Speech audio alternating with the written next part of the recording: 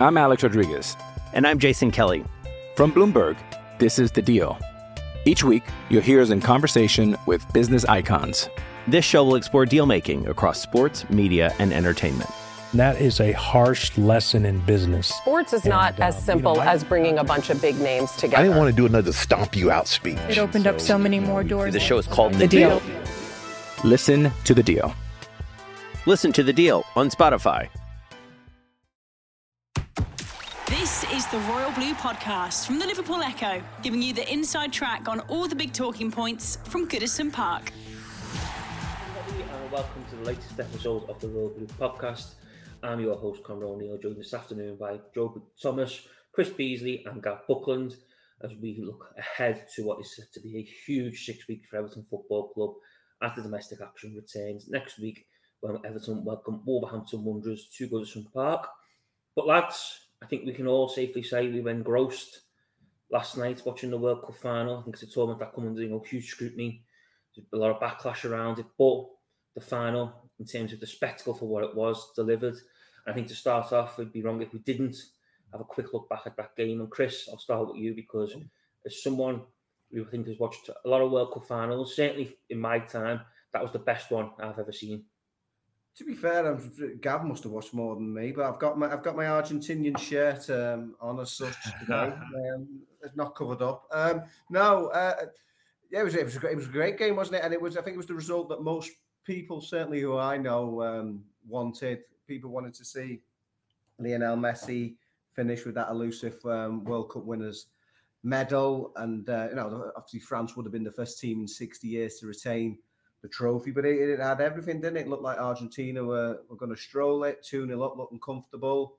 And then obviously 2 goals in the space of 90 seconds, whatever it was, just totally turned it on its head, went into extra time, more drama. Messi thought he'd done it again, only for Mbappe to get the hat-trick. Obviously, he equaled Jeff Hurst's record, getting a hat-trick in the final. And Going to penalties, I must have thought when it went to penalties, I thought from the psychological point of view, because France had come back on a couple of occasions, I probably fancied them to do it, but I was made up for Messi to do that. I mean, he was fantastic. I mean, 8 years ago, he got player of the tournament ahead of James Rodriguez, who was obviously top scorer at those finals. And I thought it's a bit of a nonsense, really, because he didn't really do much beyond the group stages, but he's obviously been phenomenal at each game, scoring in every round this time round, and it's a fitting farewell to a career of one of the world's greatest players. I'm not going to stick my neck out like some people have said that he is the best, but I think Henry Winter got it right personally when he said, Pele, Maradona, and Messi are the 3 best players of all time, and maybe you can argue over what order they come in. Gav, was you one of them sitting there yesterday hoping that the little man would get his big moments? No, I'm not a fan. I don't know why. He's just. I don't know why, and I'm not being concerned on anything. I mean, I must prefer Cristiano Ronaldo. I always like players with a bit more power and pace. Like the Brazilian Ronaldo would be my favourite out of any of them. And I don't like, shall we say, without getting too political, where Messi gets some of his money from as well. And I don't like the fawning in the media. I know we're part of the media, we're podcasting. I don't like the fawning in the national media and beyond, and television over them as well. So I would have shed no tears if they got beat yesterday. To be honest with you, for those reasons. And let's face it, you wouldn't have said it was a great game after 75 minutes, would you? Really, it was dramatic, wasn't it? It was the last 40 minutes of 10 minutes, 15 minutes of normal time, and 30 extra time, and then penalties was as good as and dramatic as what you'll ever see, wouldn't it, really, to be fair? It was a real edge of the seat stuff. So at least he got his winners medal. Compared to Maradona, I'd always have Maradona, but I think that's an A thing. I think the one thing I'd always say is about Messi and Maradona is, don't know what the greatest of them is nobody took more talent for playing football on space than Maradona. I think that is beyond doubt in terms of playing the game, in terms of playing football without a shadow of doubt. How you apply that talent is a completely different thing. But I'd say, unquestionably Maradona has the best talent of any football I've ever seen. But yeah, Messi, it should please a lot of people. But I was, it was dramatic, wasn't it? Really. Game of opinions. I agree with Gav's point about Maradona. I agree with that. Yeah, Joe? Absolutely. Joe, I think in terms of whetting the appetite for the big return of the Premier League next Monday, it certainly did that, didn't it, for fans all over the globe, whether Everton, Liverpool, whoever. That certainly whet the appetite for what the big return of the domestic game next week. I don't know, to be honest, Connor. I think a lot of Everton fans I've spoken to have been quite pleased to have had the World Cup to kind of and the break to hide behind. And I think a lot of. I mean, I've been, obviously it's my job. I've been living Everton for the last 6 weeks. We're out to Australia with them. Last week I was at Lincoln on a freezing Tuesday night watching the under-21s.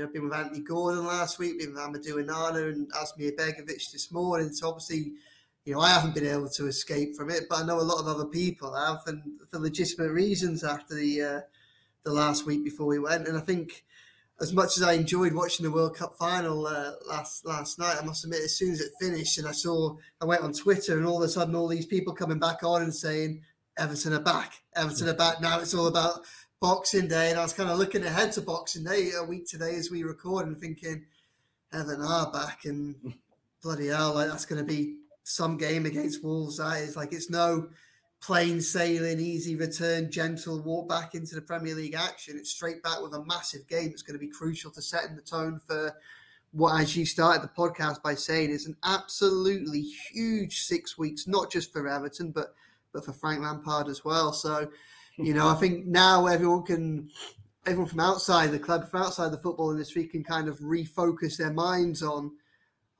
Boxing Day, on Everton, on Wolves, on what's going on at Finch Farm, and what Frank Lampard will say at his press conference later this week, and what Wolves will do in the Carabao Cup this week, as we look at how their squad's looking and how Julian Lopetegui's looking, their new manager.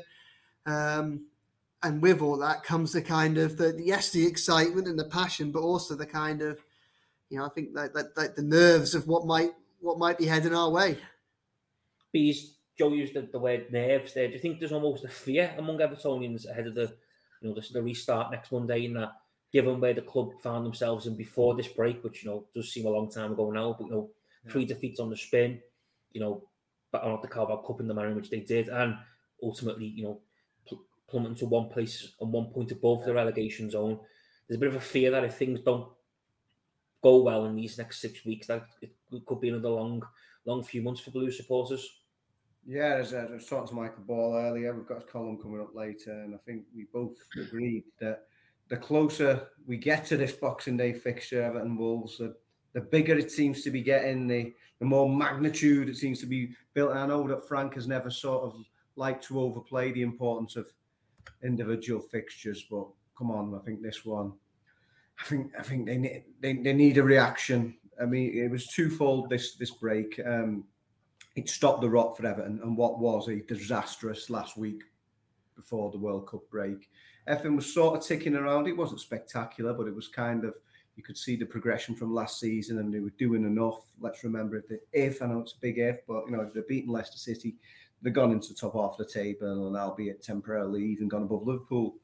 But 3 successive defeats in those last 7 days were disastrous, really, the way they concertinaed that bottom half of the division and left Everton a point above the relegation zone. I mean, on the one hand, on paper, it's your easiest game of the season because it's at home to the bottom club, but we know it's not like that. We know it's not going to be like that. As Joe said, his first Premier League game for a new manager at Wolves. They're going to be wanting to make a big impression there.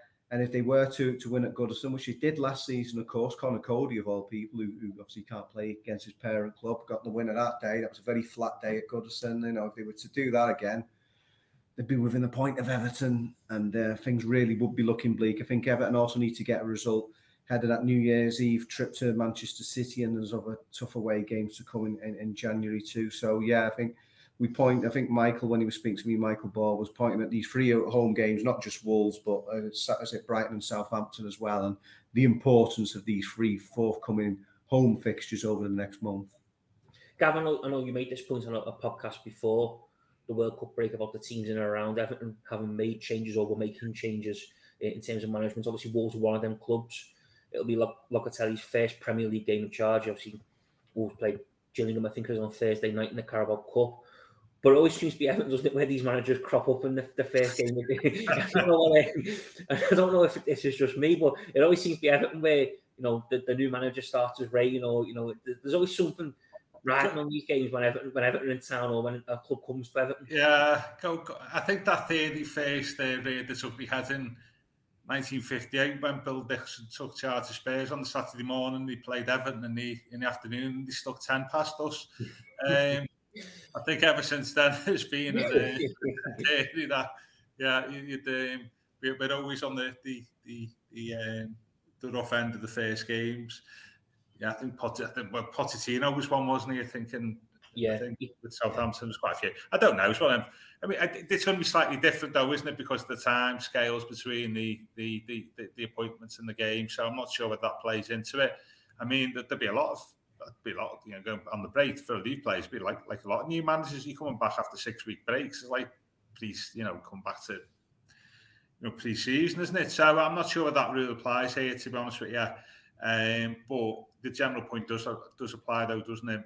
Is the rare conversations I've had about Everton over the World Cup when I've not been slagging Messi off is no, seriously, is the fact that compared to, and I don't want to compare it to last year, but I will, is that last year you always felt that there's probably two teams who were probably always going to go down. Whatever happens, and then one of the other places was up for grabs. This season, as we've seen so far, I don't think it's that clear cut. So in many respects, it's going to be a tougher season than last season, even though for the improvements that Frank has brought this year. And then I spoke to you, Joe, about tightening up the midfield and the defence when he was in Australia. So even allowing for that, I still think it's going to be a tougher campaign. And there's a couple of teams who were near the bottom a few weeks ago. We were Aston Villa and Leicester, who were flying, aren't they? Suppose we want the better phrase, but that just shows you for us how a couple of results can change things. And we've got 3 winnable home games. If we get 9 points from those 3 matches, which we're capable of, we're having a conversation, aren't we, in mid-January, where we're back in mid-table and hopefully in the 4th round of the FA Cup as well. And so it can change. Basically what I'm saying there, Colin, is it can change very quickly, can't it? Because the concertina was that word that was just used, wasn't it? I don't know what it means, but it sounds good. There are a lot of clubs quite close together. A couple of wins, you're mid-table, aren't you? And you've got a bit of confidence like happened to us. And your aspirations are different, aren't they, for the second half of the season? Joe, I think that's the important thing, isn't it? Because I think, probably certainly I'm guilty of this, is we always maybe look at the negative and what the worst thing that could happen and what, what could potentially happen in the long run in terms of a negative way. But that's the other side of what Gav made a good point there, isn't it? Is, if Everton get a couple of wins in these next 3 home, they win the next 3 home games, maybe pick up a point on the road, all of a sudden momentum shifts and Everton will be, looking up and will we come to be mid-table and not nervously looking over the shoulder, possibly a tough couple of months that could lie ahead. Yeah, that's absolutely it. I mean, some of the kind of the longer pieces that I've done over the what's effectively been a winter break, you have to kind of set the right context for it. And Chris has already alluded to it. Go into that Leicester game, the talk wasn't really of a relegation battle. It was talk of being in the top half of the table should Everton get a win, which felt eminently possible going into that game. If the World Cup break had finished 180 Premier League, it started 180 Premier League minutes earlier, most Everton fans, I think, would have spent this last 6 weeks in a relatively positive mood, looking ahead to January and thinking what possibilities could lie ahead if Everton can either get Dominic Calvert-Lewin fit or bring in a few more attacking reinforcements or a little bit of both. Obviously, the manner in which things unfolded that last week have put such a negative kind of shadow over the 6 weeks that have followed. But it is important to remember that, as both the contributors have said so far today, that bottom half of the table and even the bottom half of the top end of the table, like it's stacked together. Everton have, they've got a handful of if you take Man City out of the equation, they've got a handful of very, very winnable games going into the middle of January, even up to West Ham away. It's a game that they can take points away from.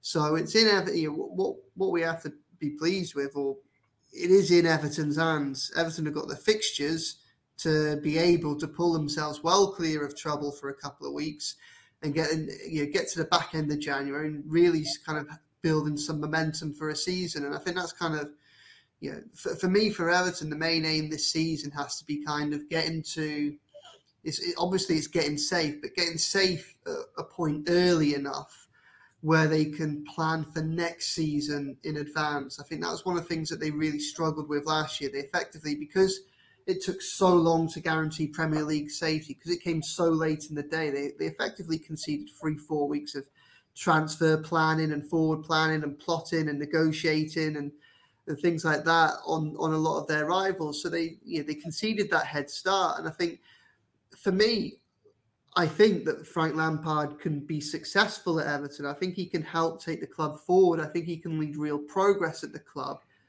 But in order to be able to do so, I think he's got to get to this summer first. He's got to ride out this little storm now, and he's got to make it to the summer, because I think the summer is, obviously he's had the summer transfer window last year, was able to let go of a few players. We've already seen in terms of this January, Rondon's gone, which is a significant departure and one that they'll be very pleased with at Finch Farm. To have done as much as Rondon may well have been a model professionally, clearly wasn't part of the first team plans there. And then there are a couple more contracts that end in this summer, which just give Frank Lampard and Kevin Farwell that freedom to carry on the next stage of their transition. But they've just got to get there first. And I think obviously that game against Wolves is huge. The games that follow are huge. But talk about 3 wins. They take 7 points in those first 3 home games, and they'll be 15th and above, and things will be looking relatively positive. If they can supplement that with a few incomings in the January transfer window, then there's no reason why this can't turn into a very good season for Everton. Bees, Joe name-checked him there, but one name who Everton appear to have got, back to some sort of fitness, whether he will be fit enough to play against Wolves next Monday remains to be seen. Jamie is another one who's returned back training after picking up a knock at the Sydney Super Cup. The 6-week break, although a lot of fans were against it first, for Everton, that's really coming at a good time in terms of where they were punch-wise, but in terms of being able to bring back injured players and get, Dominic Calvert-Lewin back fit, it's been crucial, hasn't it? Because they've not felt the force of having 6 or 8 weeks without their main centre forwards. The Royal Blue Podcast from the Liverpool Echo. I'm Alex Rodriguez. And I'm Jason Kelly. From Bloomberg, this is The Deal.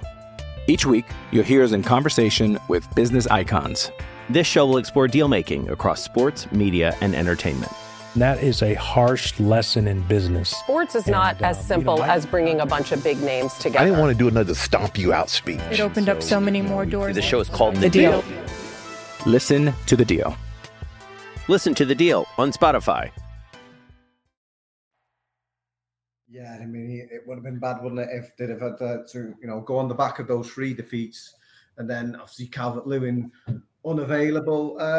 Remains to be seen just how sharp he is and the rest of them come Boxing Day, because it's a big period. I think whether he's fit or not, I think Everton need to bring in attacking reinforcements in January. Whether that, I certainly think that that's some sort of orthodox striker, and then maybe some more creative attacking midfield player. And we use that plural because I just don't think you can depend on it. It'd be great if he could play the majority of the games the second half of the season and get back to his best, because he was a very durable player, not too long ago, just a couple of years ago. He did hardly miss a game, but just given his recent track record, I think you just can't take that risk of not having extra reinforcements. It'll also be interesting to see what kind of work they've done with Neal Maupay over this break. I mean, he got his goal in Australia, albeit against a much lesser opposition than he'd be facing here in the Premier League. But it's clear what Everton's issue was. I mean, last season, 66 goals was it they conceded. Lampard made it some priority to bring in those two centre backs. One, of course, obviously Conor Cody can't play against his parent club Wolves, but yeah, it's easy to see where the problems have been this year. Just haven't scored enough goals. Wolves, of course, the only team in the Premier League to scored fewer goals than Everton. Gav, the piece touched on it there, but it is vital, isn't it, that Everton bring in some sort of attack and reinforcements in January. You know, obviously all the focus will be on the games and what's to come, but you know, off the pitch, this is a big month, isn't it? In terms of next month is a big month in terms of getting people in and making sure that the Everton squad is strong enough moving into the final few months of the season. Yeah, absolutely. And you would think an attacking player would be priority, but caveat it, of course, that, you know, how much money we got to spend here. And you spoke there about getting people off the books as well, possibly in January. So it's how much we've got to spend in terms of how it's accounted for, but how much cash we've actually got within the business to pay people. So it may be loans, mightn't it? Something like that, perhaps. But you, given a fair wind, you'd expect a couple of players in, certainly at a striker and possibly an attacking midfielder. But what at the same time is sometimes you don't score. It's not just down to your lack of striking options, is that you don't score goals. You know, it's getting that attacking blends right, isn't it? And you'd like to think over the 5 or 6 weeks we've been looking at ways of getting that attacking blends right in the final third, because you could bring Messi in, couldn't you? But if you've got nobody feeding them and out wide, it's going to be a struggle. So we have to get a way of playing that maximises the opportunities we can give for the striker. That's the only thing that makes it worthwhile for me. So it's not just a case of bringing a striker in; it's making it work for the team. And it would be interesting, isn't it? Because Mopé and Calvert-Lewin are different types of strikers, aren't they? You know, which works for you if you want to play them together. Doesn't work, can work against you if you're alternating them. And so it'd be interesting to see if they bring another attacker in. Who is it like? Is it like a Mopé type player or a Calvert-Lewin type player or somebody in between? So it's that aspect to it, isn't it, that I think's intriguing. What type of striker would you bring in? And then that depends whether they're available or not. But yeah, you are right. We do need to bring 2 or 3 in, striker and attacking midfielder for me. But I'd like to, to make that work, I've got to see people going out, haven't you?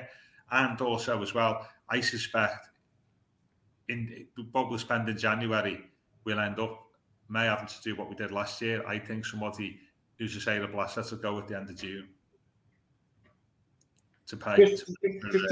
Just what you said there, Gav, about attacking creativity, because I know you've made this point before on pods, but are you hoping that in the time Frank Lampard had to work with Everton's players, and obviously some of them were available because of the World Cup and stuff, to see a little bit more in terms of coaching and style of play and patterns of play moving forward? Because I know you said it, but a lot of other fans have been quite critical of Frank in that they don't really see a plan in terms of when Everton get the ball and go forward. It seems a little bit kind of one-dimensional and very kind of, there's no structure to how they seem to be. No, but I mean, the counter to that, to the criticism, is saying, well, I tell you what, just play like we did against Crystal Palace, and it's over 90 minutes in terms of attack, and maybe scored 2 or 3 great goals. So it's obviously there. It's just getting it out to the team. I know it would be slightly difficult with Onana and Gana Gueye being on World Cup duty, but I don't think it should have been a passive thing. Should have the 6 weeks off. We should have been getting at the players and the wingers and so on, getting them to, understand their roles better. Because is it still right, McNeil? The 3 wingers haven't got an assist in the Premier League between them this season. Is that right? I think yes. Or it might be 1. I think between the 3 of them. But it's not many, is it? You would expect a lot more than that. So yeah, striker for me, yeah. But I think we need to. It's getting it to all blend in together, isn't it? Really. Joe, I know you've wrote quite extensively in the last 6 weeks about Everton's kind of transfer plans and what Frank Lampard and Kevin Thelwell are working on. They've got a list of players and they are in constant communication. But do you think this is almost a big test now for the two of them, that they've got to get this right, because given they've had time to work together, given they've had time to plan things out, I suspect since the summer window started, Lampard will have known areas where he wants to improve. It's a big test for him now in terms of making that into a reality and getting people in who are actually going to add something to the Blues squad. It is a test. I think it's a test for a number of reasons. The January transfer window is always notoriously difficult. The reality is good players who are settled at clubs don't really want to move for obvious reasons. You throw into that the fact that you've got the World Cup as well and what that does to players' valuations and the knock-on effect that has to the clubs where, and the impact it has on players who might not have been at the World Cup but their teammates have is also going to be significant. I mean, look, Everton want to bring in 2 attackers during the January transfer window. That is the plan. I think they're hopeful of doing it without having to really secure any outgoings. I think there is a belief that they can bring in 2 attackers of the quality that they need, albeit it may be on loan deals. It may be kind of carefully structured agreement in terms of how they pay. It may be that they have to be savvy with who they get and how they get it. But they hope that they can bring in 2 players, 2 attacking players. They had the profiles before the World Cup. They had a shortlist drawn up at the World Cup. They didn't go into the World Cup heavily scouting anybody that was going to be involved in the World Cup. They didn't. They were keeping a watching brief on it, and obviously there'll be players that may have caught the eye. But going into the World Cup, they weren't going into there with tracking someone very, very closely. And to be honest, I take a little bit of heart from that because I think one of the, when I've spoken to Frank, one of the words that he's used when he's trying to describe how they want to be in the transfer market is calculated. And the reality is that if they've got a shortlist drawn up and the top 5 players are at the World Cup, well, you're leaving so much to chance and fortune that you don't know what's going to happen with them. They might have cracking World Cups and they might, their value might increase to the point where they're no longer attainable by Everton. They might get injured in the World Cup and therefore all of a sudden they can't do a job immediately, or defects might show up in their game, which make you question whether or not you want to get them. And all of a sudden, you spent 6 weeks going into the World Cup carefully curating your shortlist. And then over the course of a couple of weeks, it's all ripped to shreds because, all of a sudden you don't want any of those players or you can't get them. So, I think they have a clear plan for what they want to do. There's, as I say, 2 attacking signings is the priority. There's going to be a big emphasis on outgoings. We've already seen that with Rondon, but obviously outgoings depends on who wants players, who's willing to go, what deals can be done. I think outgoings at this stage would probably be used to, I think they can get 2 attacking players, and if they get outgoings that they want, they might see, they'll be fluid how things are going. They might be able to get improvements elsewhere depending on what they're going to do. So, but that's the problem with the World Cup. The knock-on effect is all of a sudden, like we saw it at the back end of the summer transfer window. Mohamed Kudus, you look at the season he's had with Ajax, the goals he scored in the Champions League, the impression he's made at the World Cup with Ghana has been, sensational. He was right on the cusp of signing for Everton, but then all of a sudden, Manchester United have a terrible start to the season. They're looking to make emergency moves in the transfer market, and all of a sudden, they're willing to pay an astronomical fee that Ajax can't turn down for Anthony. And because of that, because of something that's not in Everton's control whatsoever, all of a sudden, Kudus deal gets knocked on the head because Ajax don't want to lose another attacking midfield player. They don't want to lose Anthony and Kudus. And it's all those types of ripple effects that's going to affect the business in January. So it's going to be really, really interesting to see what happens. Obviously, what we're going through now is, players have been returning to their squads from World Cup duty, and they'll continue to do so over the next week or so. And managers up and down Europe are going to be reassessing their squad and looking at who's injured, who's fit, what can they get. All of a sudden, this player might be in demand. So, now I've got to counter the fact that I might lose him, so I can't let him go, or I've got to find a replacement. So it's going to be a really, really tricky transfer window. But hopefully what Frank Lampard and Kevin and Vowell have done is spotted that early and planned it in such a way that they can almost, they were limited the risk of what the World Cup could do on their January plans. So, we'll see how it goes. But it's clearly a test. We all know that they need reinforcements. That's clear. There's only so much improvement they can do at Finch Farm on the training ground. This is going to be a test. It's going to be a test on almost 3 areas, really. The first one is, can they get Dominic Calvert-Lewin back fit, and what role does he play? The second is, can they work out a way to play with Neil Mopay. Certainly, until any signs come in, because it will probably take a while to get things over the line. Can they work out a way of playing without Dominic Calvert-Lewin? Because I think that's what they have to do now. I think Dominic Calvert-Lewin could have a brilliant future with Everton. He could get back fit, find form, find momentum and score goals. But it felt like, I know Neil Mopay's had a lot of criticism, it feels, over the winter break for not scoring the goals, not creating goals at the back end of the first half of the season. But the reality is Everton didn't play to its strengths. It felt to me like Everton were always on the cusp of Dominic Calvert-Lewin coming back. And as a result of that, they always played for Dominic Calvert-Lewin. And when Mopay came in, they still played as if they were playing to Dominic Calvert-Lewin. He's such a different type of player that you can't do that.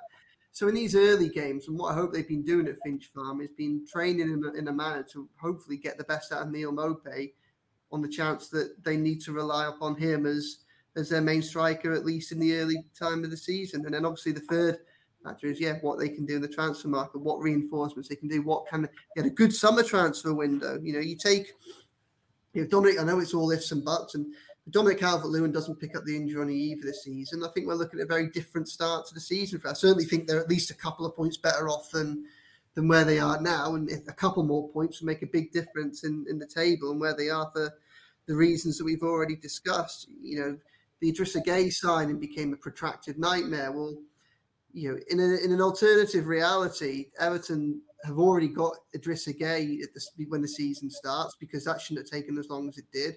Dominic Calvert-Lewin doesn't get injured, and all of a sudden Everton look a lot stronger at the start of the season. And again, it could be a very different opening 15 games. Unfortunately, that's not been the case for Everton. And as a result, Kevin and Frank have to react in the transfer market. But the other thing that they've got to do is, and this is going to be another interesting element, is they have to, and I think there's an appetite from everyone at Everton to move away from the type of spending that they were doing in the early Farhad Moshiri years, where they had a problem and they just spent whatever money it took to go and solve that short-term problem without thinking the long-term. Everton can't afford to do that, and there's a desire not to do that. So they need to find immediate answers to short-term problems, because they need goals. They need to stay in the Premier League. They need to be more creative. They need to be more ruthless in front of goal. But what they can't do is they can't just go and start spending money willy-nilly. There has to be a long-term plan for each of the signings that they do come in. It has to be almost like a legacy process as well. So it's going to be a really tough January. It's going to be a really interesting one for us to watch. And obviously Everton's Premier League life depends on it. But when you look at the January transfer market, when you look at elements of the way they start the season, there are reasons to be positive. There have been signs of sensible people making sensible decisions that follow a plan. So hopefully we'll see a continuation of that from Frank and Kevin, over the next few weeks. And hopefully we'll see, that start to bear fruit on the pitch and in the results. Bees, in terms of plans, Frank Lampard is going to have to plan to face Wolves out. He's become probably Everton's Mr. Reliable so far this season, but due to the terms of his loan deal, because he can't play against his permanent club on Boxing Day. Michael Keane, Yerry Mina, Mason Holgate, Ben Godfrey, just some of the options that Frank Lampard has at his disposal in place of Cody. Who would you like to see given the nod to Goodison Park next Monday, obviously to help alongside James Tarkowski, we imagine? The Royal Blue Podcast from the Liverpool Echo.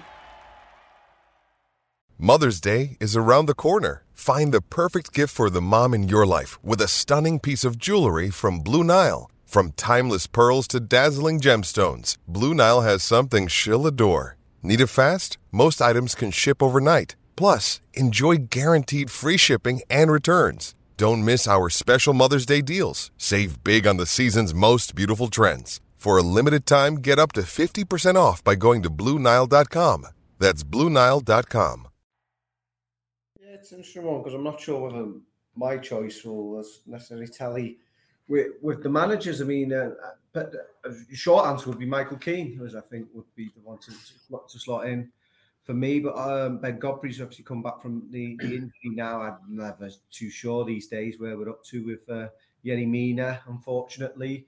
Mason Holgate might even be ahead of Michael Keane in the manager's thoughts, but of course he had that awful display in the Carabao Cup game at Bournemouth. Not that anyone covered themselves in glory on either of those trips to the South Coast. So yeah, I go for Michael Keane personally. I know there now, there are major doubts over whether he's going to remain Everton the second half of the season. There seems to be some lone interest in him, and he's gone from being more or less a regular, hasn't he? In his first, how long's he been there now? It's 5 years now, isn't it, since he came to Everton? This is the first time he's not been a regular in the side. I think Michael Keane, when you ask him to do what Michael Keane's good at, the sense of half basics, I think he's very effective. So I mean, he would be my choice whether or not he's got a longer term future at the club.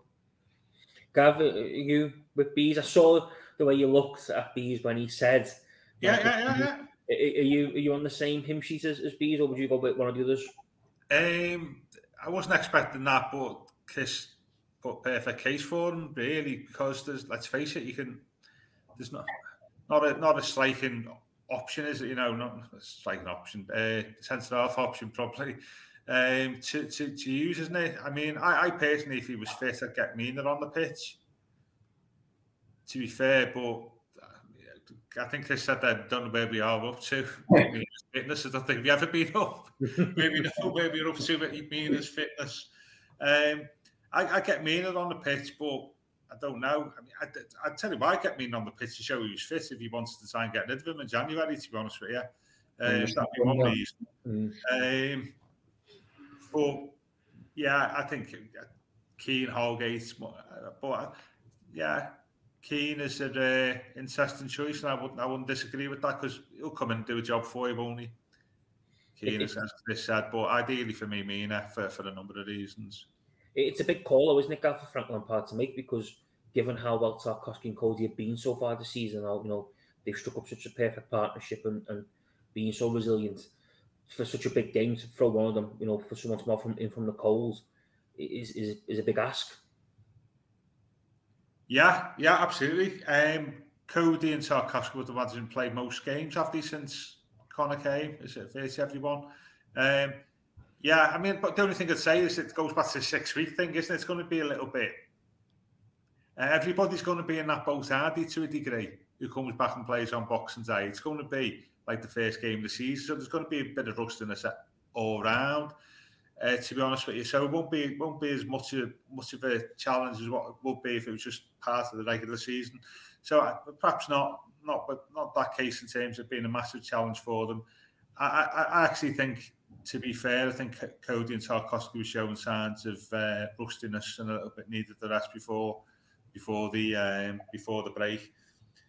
But it'll be interesting to see who comes in. There's 3 or 4 candidates there. I get Keane definitely. Holgate, I say, didn't do himself any justice at Bournemouth, but Godfrey's sort of in and around playing, isn't he? I believe, but yeah, Mina for me, but I wouldn't say me nose up with Keane. Joe, it's 1 vote for Michael Keane, 1 vote for Keane. So you've got the cast and vote. Well, I think obviously where we're at with Mina and Godfrey is they're both back training with the first team. You could see that from the videos and the images put out by the club over the back end of last week. So they're both close to full fitness if they're not already fully fit. Ben Godfrey's been playing minutes throughout the break for the under-21s. His last run out was against Mansfield in the Papa John's Trophy. I think he might have played in another game after that, but I was there for the Mansfield game. He looked all right. I mean, that's 30th of November. I think that game, he still looked a little bit rusty then, but that was a month ago. I think in terms of the kind of the player profile in most similar type of centre back to Cody, I mean it's hard to have a look, but I think there is a compelling case for Keane. I think Mina's the best centre back of those going, but obviously again with injuries, I almost go for a third option that hasn't been mentioned, and I wonder if, bearing in mind how significant this game is, bearing in mind the injury concerns, which will still be, even if they appear to be fully fit, will still linger over Ben Godfrey and will still linger over Yerry Mina. And bearing in mind what we've seen from Frank Lampard in the past, I think it's fair to say that he's a cautious manager. I think he plays it safe I think he'll go into this game looking at it. This is a game that's imperative that we don't lose it rather than a must win. And for that reason, I wonder if what he might do is revert to playing 3 centre-backs to try and mitigate some of the risk around bringing back players from injury and some of the uncertainty about partnerships he's not sure about. What the makeup of that 3 would be, I'm not entirely sure, but he could go for something, like obviously you've got Tarkowski there. Maybe you'll put Mina and Godfrey in together. So you've got Mina for the obvious skill set he brings, and you've got Godfrey for the pace that he can offer around the back. Or, say maybe Holgate will get a look in. But I wouldn't be surprised if that was his move come Boxing Day. If, an hour comes out from kickoff and we look at that team sheet when it comes out, and actually there isn't a way in which he solves a problem and doesn't have a concern. And therefore, I wonder if the safest thing that he might end up doing is playing, essentially 5 at the back with 3 centre backs. And I think, we talk about injured players. We talk about the fear of, say, I think it's pretty obvious that the club would take decent bids for if they were forthcoming for either Keane or Mina, and obviously playing them risks the chances of them getting injured or having bad displays and getting themselves out the shop window potentially. I think Everton's situation at the moment is such that they have to put that out the back of their mind and what they have to do, certainly for these first few games when they come back. Obviously, if they get the results that they need, it might change come the middle of January. They have to put out the 11 players that they think can give them the best opportunity to get 3 points. That has to be the plan at the moment, So I think he may well go 5 at the back, 3 centre backs, and that might be the solution to the Conor Coady being absent problem. I mean, one thing that I would say is this is a problem that they've known about since, well, obviously the moment they signed him, but they've had 6 weeks to think about this. So give or take, there's been a few injuries and that hinders planning, and there'll be a bit of uncertainty about, well, there would have been a bit of uncertainty about when Godfrey can come back. One thing there is there's no excuse for them not having planned for this, because it's one of the few things that they could go into war saying, well, we know this is something that we've got to address. So whoever the partnership is, whatever the formation is, you would think that they spent, a considerable amount of time last week and hopefully this week thinking about it, how to mitigate it and how to put themselves in the best position to get a result on Boxing Day. Gents, just before we finish, there was some big news today, and that was that Jordan Pickford was crowned Everton Fans' Player of the Year for 2022. Bees, I'll start with you because I know that you backed Jordan Pickford in our little panel vote to be crowned this year's champion after Dominic Calvert-Lewin claimed the honour last year. So I take it you were a happy man when the news broke that at the 12 o'clock today, Bees, that Jordan Pickford would scoop the vote? Yeah, but I thought that, we all, between you and myself, we had 4 candidates and we both picked a couple each, didn't we? And I think that realistically it was always going to be between Jordan Pickford and Alex Iwobi. It was 2 main candidates for the crown. I just think that Jordan's consistency over the year. I mean, it's ironic actually that he went into the World Cup break with the back of that blooper at Bournemouth. But I mean, despite what his many critics and a bit further afield than ourselves might say about him, he's been tremendously consistent for club and country for a long time now. And as Frank Lampard even himself said, on that Azpilicueta save, got save of the season. Frank said during the pre-season trip to USA, he told an audience in Washington, D.C., he thought that was probably the save of the Premier League era. It really was that good. And all I would add to that is that I know Gavin and I have been waxing lyrical about Big Nev not too long ago, and that was as good as anything I've ever seen from Neville Southall, so I can't pay him any higher compliment than that. Gav, can Alex Iwobi, Richarlison, Anthony Gordon have any grinds, any disappointment that they didn't get the nod over Jordan Pickford? Did you mention Richarlison? Yeah, they were the 4 nominees. Richarlison, Anthony Gordon, and Alex Iwobi. I think him and Anthony Gordon are our leading goal scorers this calendar year, aren't they? I think in the Premier League. I think you've got to give it to Jordan Avenue, who's been consistent all season. But big shout for Alex, who came back with the Newcastle games that February, was it March? With St Patrick's Day. He's had a good 9 months, hasn't he? Alex, excellent. I mean, the one, if you were really, I mean, Mykolenko hasn't done anything wrong, has he, really, as well, as you say?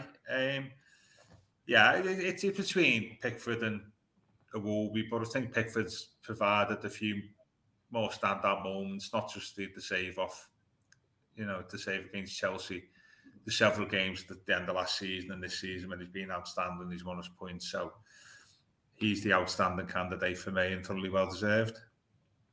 About yourself, Joe, are you in the going to make a hat trick of Jordan Pickford backers, or do you think Alex Iwobi was hard done to? Because I certainly do. I would do it for Alex Iwobi if it was down to me. I think it can only really go for Pickford. I think Richarlison, I know he hasn't been there since the summer, but he deserves a lot of credit because the way he battled and worked hard to keep Everton from relegation. What was significant, obviously, he's only got the first 6 months of the year to his name. Iwobi's been fantastic.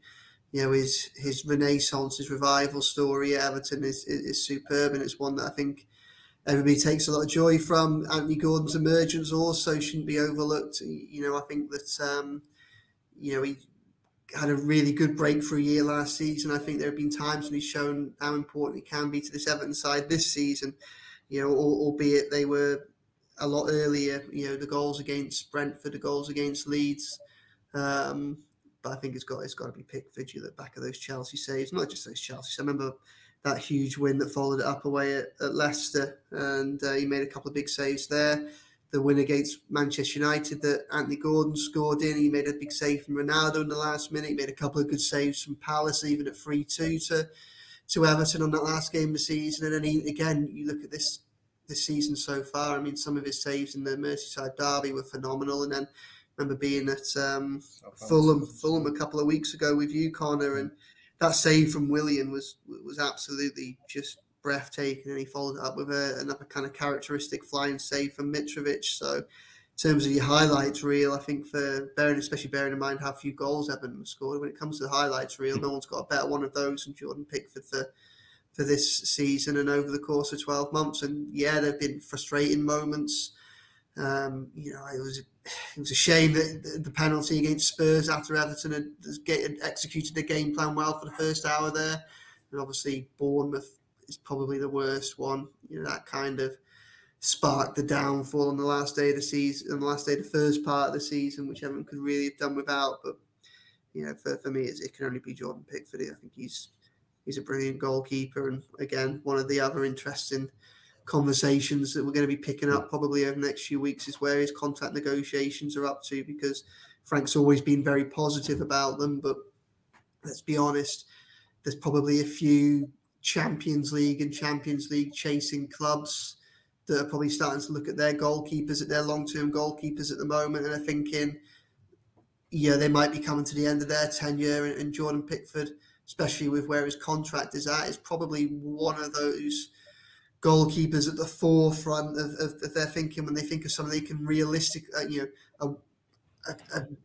a world-class keeper, or a keeper who's certainly capable of world-class moments, who might be attainable for the clubs that have got serious money. So it will be interesting to see that. Although the Croatian goalkeeper, I think he's at Dynamo Zagreb, isn't he? Had an excellent World Cup, so he's probably a much cheaper alternative that might, his performance in the World Cup might help Everton retain Jordan Pickford, I suppose. But yeah, it'd be interesting to see what happens there long term. But for me, Pickford's been sensational for the most part this calendar year for Everton. And as we keep saying, when everybody else questions it, to be honest, the last few years for Everton.